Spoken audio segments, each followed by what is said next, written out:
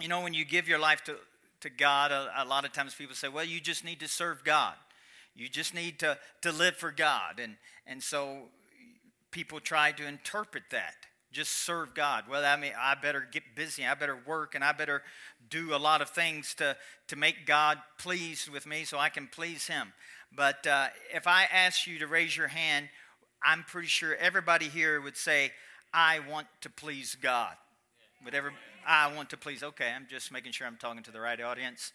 But if I would say, do you think that you please God? Let me see your hand. Do you think you please God? It's about a third of you. The first service was about half. Let me tell you good news today. All of you are pleasing God today. I said all. That includes you. That means nobody's left out. Everybody here is pleasing God. If you have given your life to the Lord Jesus Christ, from that day and throughout eternity, you please God. Amen, amen. You please God. Because, see, I was raised in church, and I've been very religious in my lifetime. And I would strive, and I would work, because I want my Father, my Heavenly Father, to be pleased with me. And I thought there's so many times that I wouldn't be pleasing to Him. And then I came to the revelation that I'm pleasing to God no matter what I do.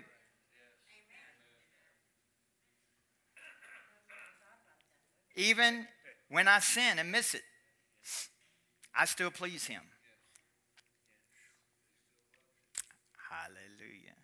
I'm saying it real slow because I don't want anybody passing out. We don't have those defibrillators or whatever you think hanging on the wall. Clear it. You please God no matter what. Why? Because His relationship with you is not based upon you and what you do. It's based upon Jesus and what He has done. Woo. That just sets you free. That just sets you free. And if that didn't, that will.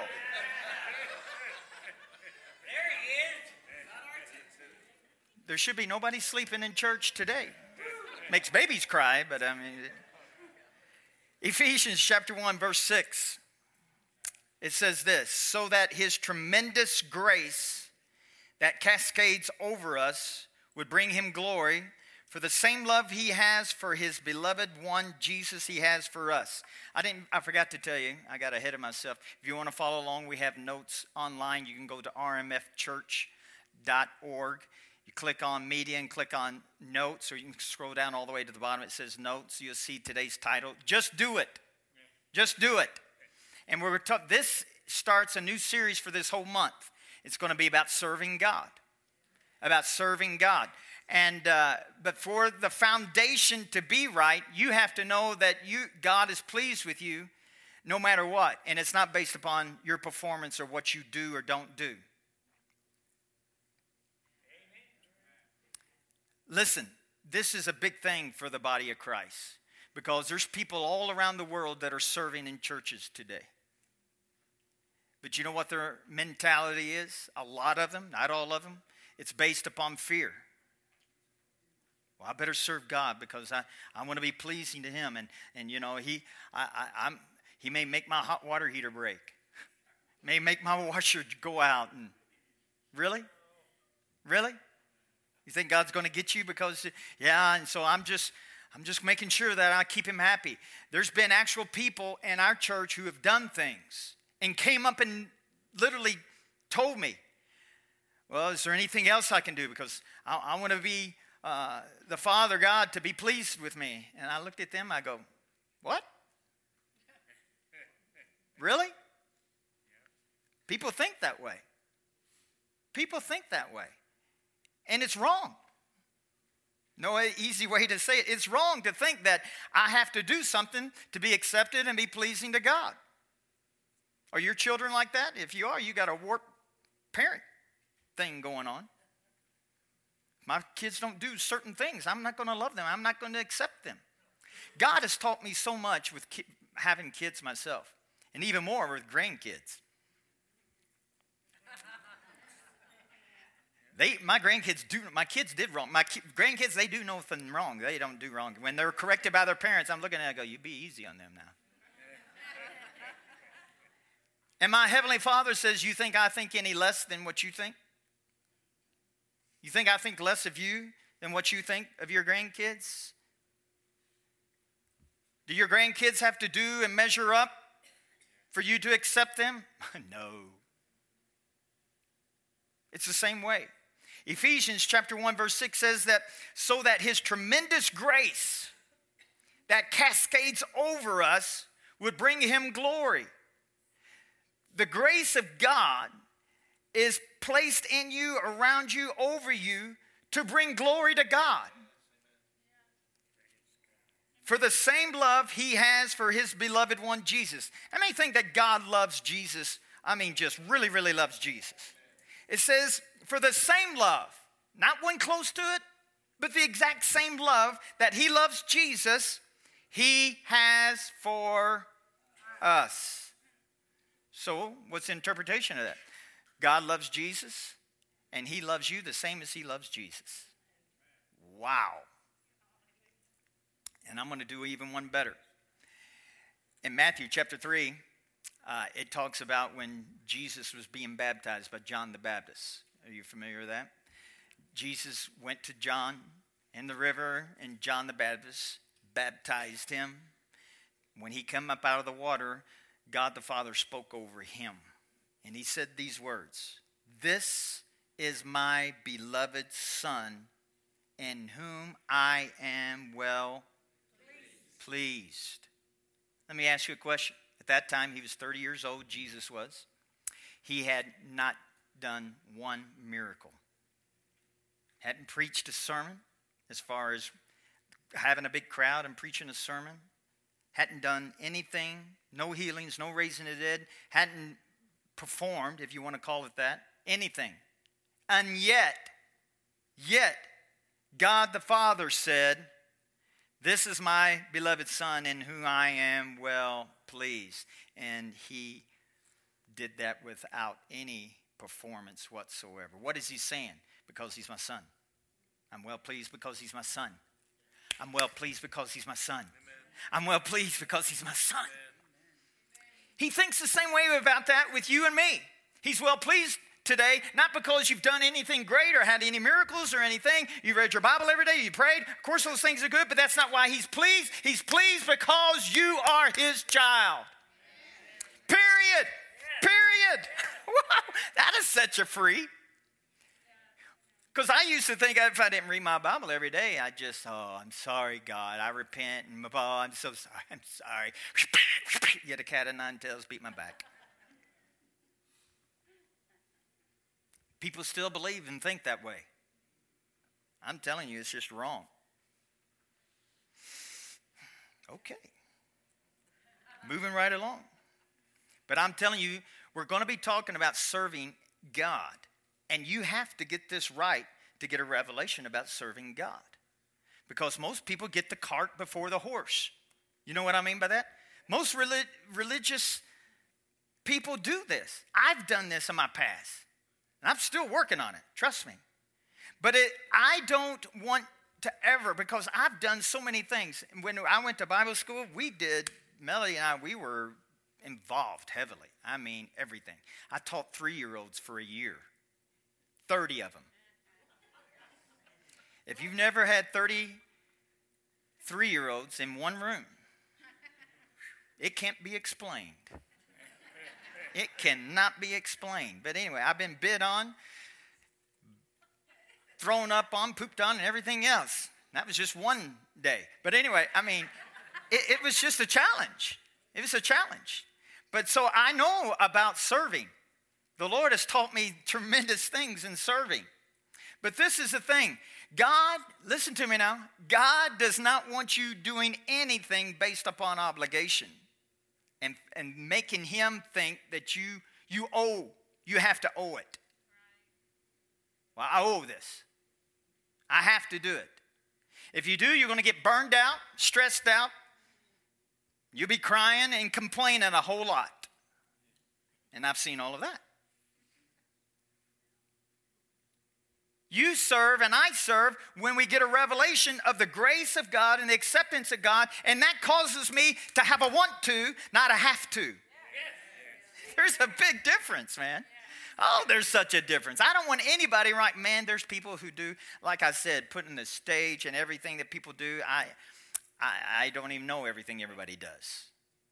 I just get up and let it rip. But I'm telling you, there's people that there wouldn't be a camera. I don't know anything about that camera. I don't know anything about the sound system. I don't know any. I'm just so thankful there's people that do. So I'm thankful for people who serve. But I don't want anybody, and I'm so sure there's some people that serve that don't have this revelation, but I don't want anybody serving outside of the grace of God. Amen. Grace is what's going to empower you to serve. Are you hearing me? Amen.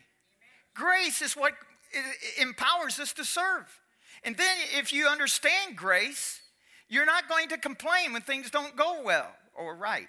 You know, feedback and glitches and just stuff like that. It's technology at its best. But you just have to embrace the grace of God. And so this is going to be the foundation for the weeks to come about serving God. Ephesians chapter 1. Verse 7. But before I go that, let me just say this about Ephesians. The book of Ephesians, the first 3 chapters, Paul wants you to swim in the goodness of God and what he's done for you. And then the second half of Ephesians, he tells you practical things to do. You know, like husbands, love your wives. Well, if you don't understand the first 3 chapters, you can only do that for a couple hours, couple of days. Love your wife as Christ loved the church. That's supposed to be funny, but anyway, I think people I know there's been times, I've been married almost 30 years, and so there's been times in my married life, it's like, Lord, help me. Jesus, help me. And if you ask my wife, it's even like, oh, Jesus, help me. But it's a lot more. But this is the thing. If you don't understand the first 3 chapters of how good God is to you and what he's done for you and the grace and the love and the manifestation, it's all about what he has done for us. If you don't understand that, you're going to have a really difficult time doing the doing part. It's the same way of serving God. If you don't understand the goodness and the grace and the love and everything he's done for you, you're going to have a hard time serving him and doing what he wants you to do. Man, that is really good. All right, so you got that. Ephesians 1:7. This is a Passion Translation. Since we are now joined to Christ, we have been given the treasures of salvation by his blood, the total cancellation of our sins. Let me stop there. It's just hard for me to read that and not say something. The total cancellation of our sins. You don't need a Greek theologian to give you the interpretation of that. But I'm going to give you an interpretation of that. It means all your sins have been canceled. When you get born again, when you give your life to the Lord Jesus Christ, your sins are canceled. I believe it's 2 Corinthians 5:19. It says he remembers them no more. He does not take an account. There's no accounting system in heaven that's writing down every sin that you commit. You're just like, what? I think it's 2 Corinthians 5:19. I'm not for sure. But there is no accounting system for your sins. Is that it? Okay. That is that God was in Christ, reconciling the world to himself. This is talking about when he was crucified. God was in Christ, reconciling the world to himself, not imputing their trespasses to them, and has committed to us the world of reconciliation. Look at that in the New Living Translation. Let me see that. I'm putting a curveball on them back there. Not imputing their trespasses. Okay, oh yeah, here it is. God was in Christ, reconciling the world to himself, no longer counting people's sins against them. If you look that up, I will give you this. In the Greek, it's an accounting term. It's an accounting term, which means God is not keeping a record of your sins anymore. That's worth coming to church for right there. Because when I was raised in church, I thought everything that I did. You know, I stole a Matchbox car when I was 7 years old. I still remember that. God doesn't. He didn't write it down. Oh, I'm so thankful. I should have never said it, because now you know it. But anyway, every sin that I did, I thought God was writing it down. And if I didn't ask and beg and plead, forgive me, I was going to go straight to hell. It was going to burn for a Matchbox car that I stole. It was going to burn forever. But God says, I'm not even keeping record of your sins, Mike. That's not my opinion. That's 2 Corinthians 5:19. That's not my opinion. Religion has given us the opinion that God is real. You better straighten. You. Oh, you. And now when I come to Jesus, he says, it's me, Mike, it's me, it's not you. Christianity is not just about Jesus, it is Jesus. It is Jesus. Okay. Ephesians 1:7. The total cancellation of our sins. Let me say this. It's not just your past sins. It's your present sins. And I'm pretty sure you're going to maybe sin in your future, and it's canceled those out as well. How many think that's a good father? How many think that's a good savior? You know, we think, oh yeah, God is so good. No, honey. He's canceled all of your sins that you're ever going to commit, period. In other words, if you sin tomorrow, and you may sin tonight when you come to my house and eat 4 gallons of ice cream. But this is the thing. He says they're all taken care of. What kind of Savior is that? Awesome. Awesome. All, and this is why. All because of that cascading riches, plural, of His grace. What does that mean? I don't deserve this. I don't deserve my sins to be taken care of. I don't deserve the life that I live. I don't deserve His grace. I don't deserve His love. I don't deserve His forgiveness. But He says you don't and you can't. It's because of His grace. Oh my goodness. Verse 8. This superabundant grace is already powerfully working in us, flooding. I like that word, flooding. What does that mean? Too much. If there's a flood, it means it's too much water. This is talking about too much grace. Flooding, where? Into every part of our being. Releasing within us all forms of wisdom and practical understanding. And through the revelation of the Anointed One, this is where the trick comes, if you want to call it a trick. You have to have a revelation of this to even understand what I'm telling you today. You can get this in your brain and goes, oh yeah, the grace of God. He loves me. I don't have to. No. You can have the knowledge, but you need a revelation of Him. If you have a revelation of Him, then you understand what I'm telling you. It says, and through the revelation of the Anointed One, He unveiled His secret desire to us. The hidden mystery of this long-range plan, which He was delighted to implement from the very beginning of time. And this detailed plan will reign supreme through every period of time until the fulfillment of all ages finally reaches its climax when God makes all things new and all of heaven and earth through Jesus Christ. What he's saying is here, if you're going to live your life out the kind of life that God has for you and me, you're going to have first of all, a revelation of the Anointed One, Jesus, and understand this cascading grace of riches that He's implanted already inside of you. Not when you get to heaven. You know, we used to sing, when we all get to heaven, what a glorious day that will be. And so I was just thinking, let's just die now because this is hell on earth, man.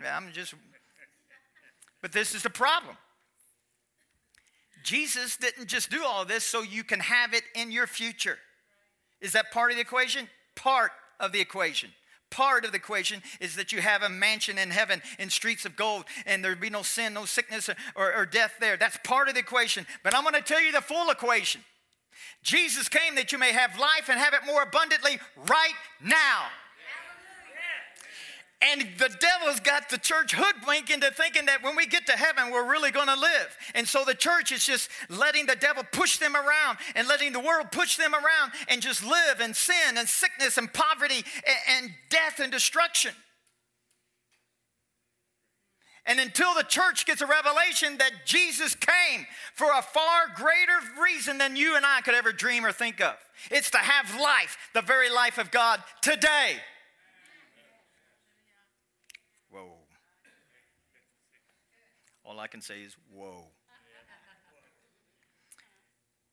Did we read it all? We did read it all. So serving God, what is the motivation of your heart?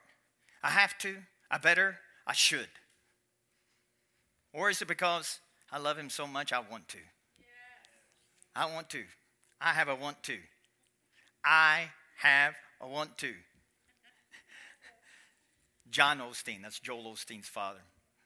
I just thought of this, so I'm going to say it. I heard him tell this story about there was this older woman in his church. She'd been married 8 times. And she dipped snuff. If you're from Kentucky, you know what that means. You know what that means? They put this little tobacco stuff on your, and she was a woman. And, she'd have a little crease of that stuff coming. Yeah, it's not nice. I thought, I don't know if you can find somebody to kiss that. But anyway, he said there was this woman who had that, and she liked this man who was coming to the church. And for years, though, she says, I knew I just should quit that. I should just quit that. I should just quit that. And she kept saying, I just can't quit this. And all of a sudden, this good-looking guy came in, and so she knew that he would not accept her for that or like her for that. So she quit right away. And John Osteen said, that's because you had a want to. Before, you had to have a have to. And a have to will never give you victory until you get a want to.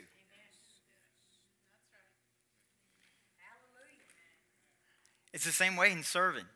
There's people serving, churches all around the world. And I'm telling you, they're stressed out, burned out, complaining of this and complaining about that.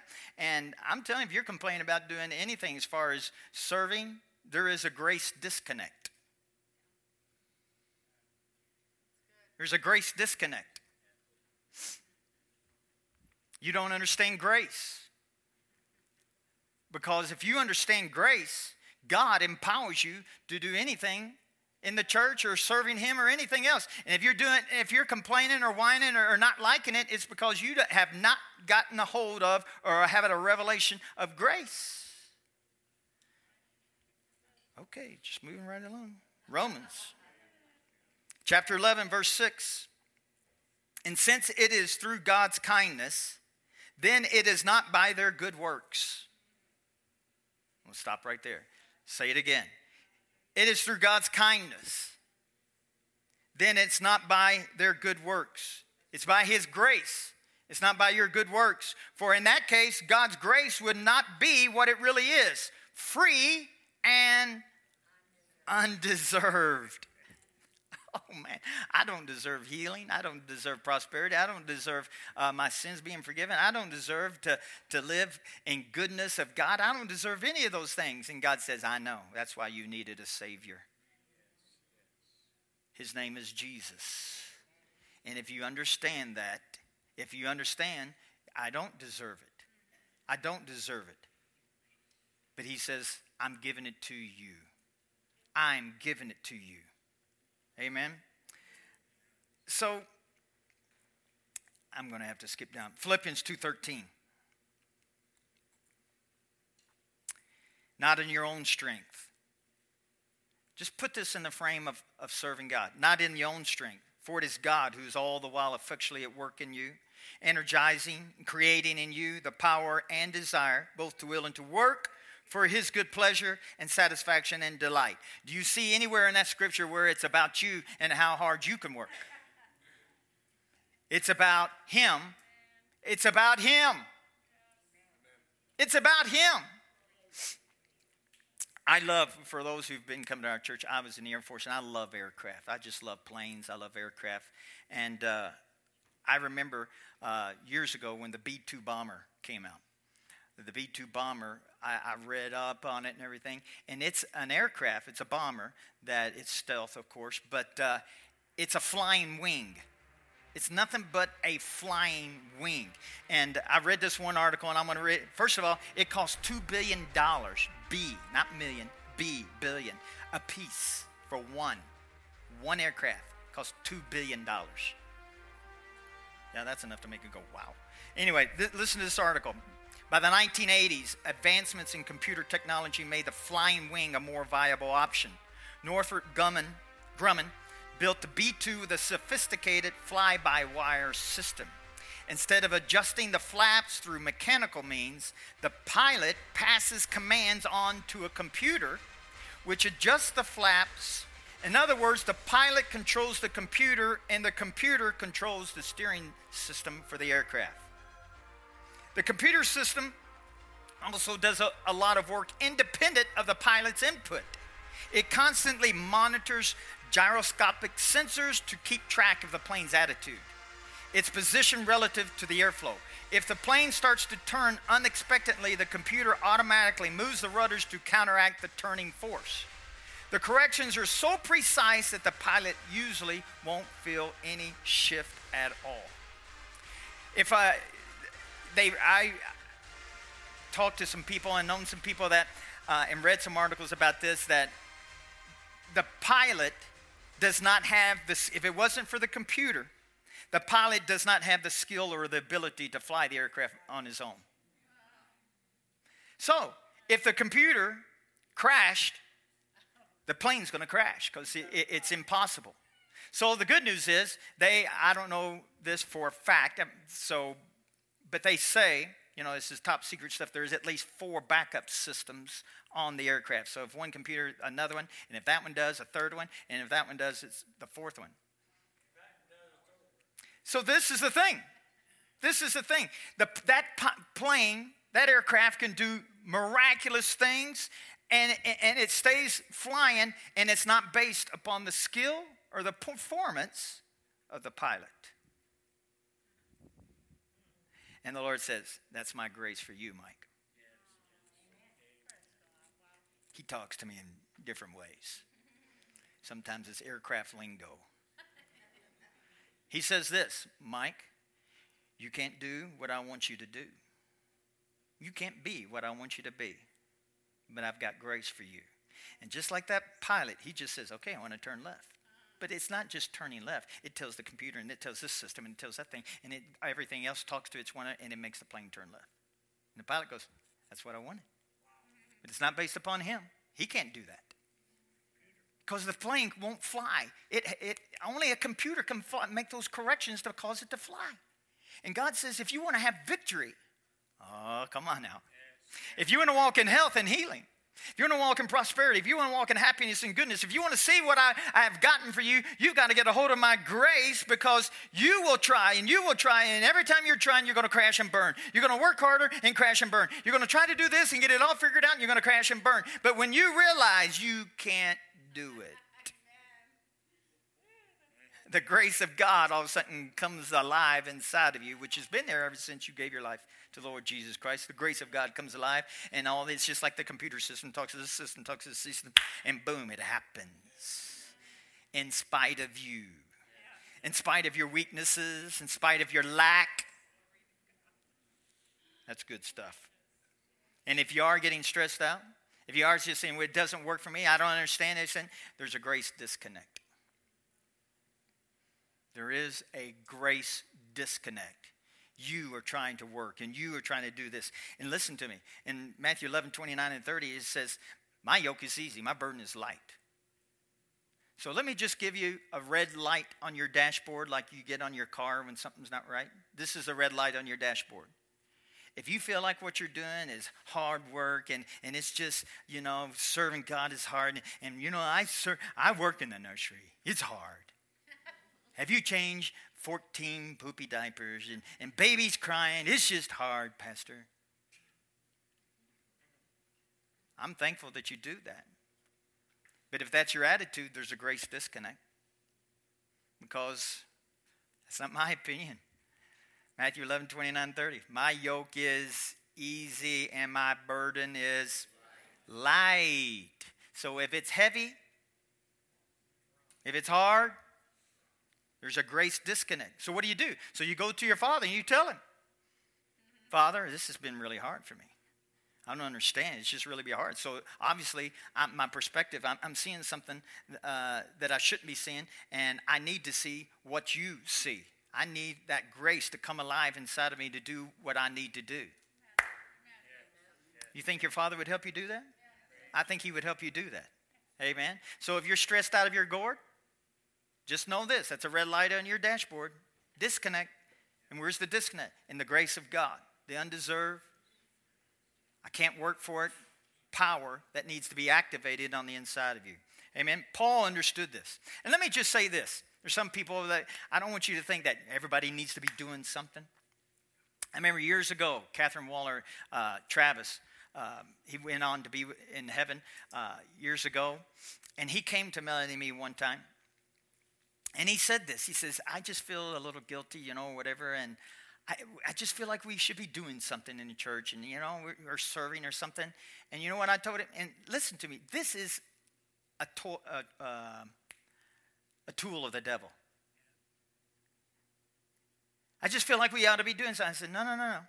I said, do you realize you just coming here causes stability in our church?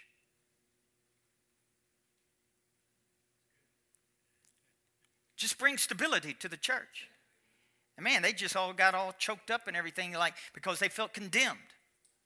Felt guilty because, we don't do it. And they were such giving people. And I thought, you got to be kidding me. Listen, people can serve in so many different ways. By praying, by giving, by doing things, yes. But also just by coming here and bringing stability and just praying for people and just being here. Just being here. And even when you're not here, if you're going on, we don't want you to, this isn't a religious square on Sunday that you fill out when you come to this church.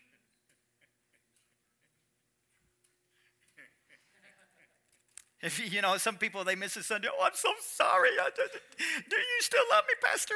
Let me think about it. No, we want you to come to church so you can hear messages like this so we can all grow in the love and the grace of God. Yeah.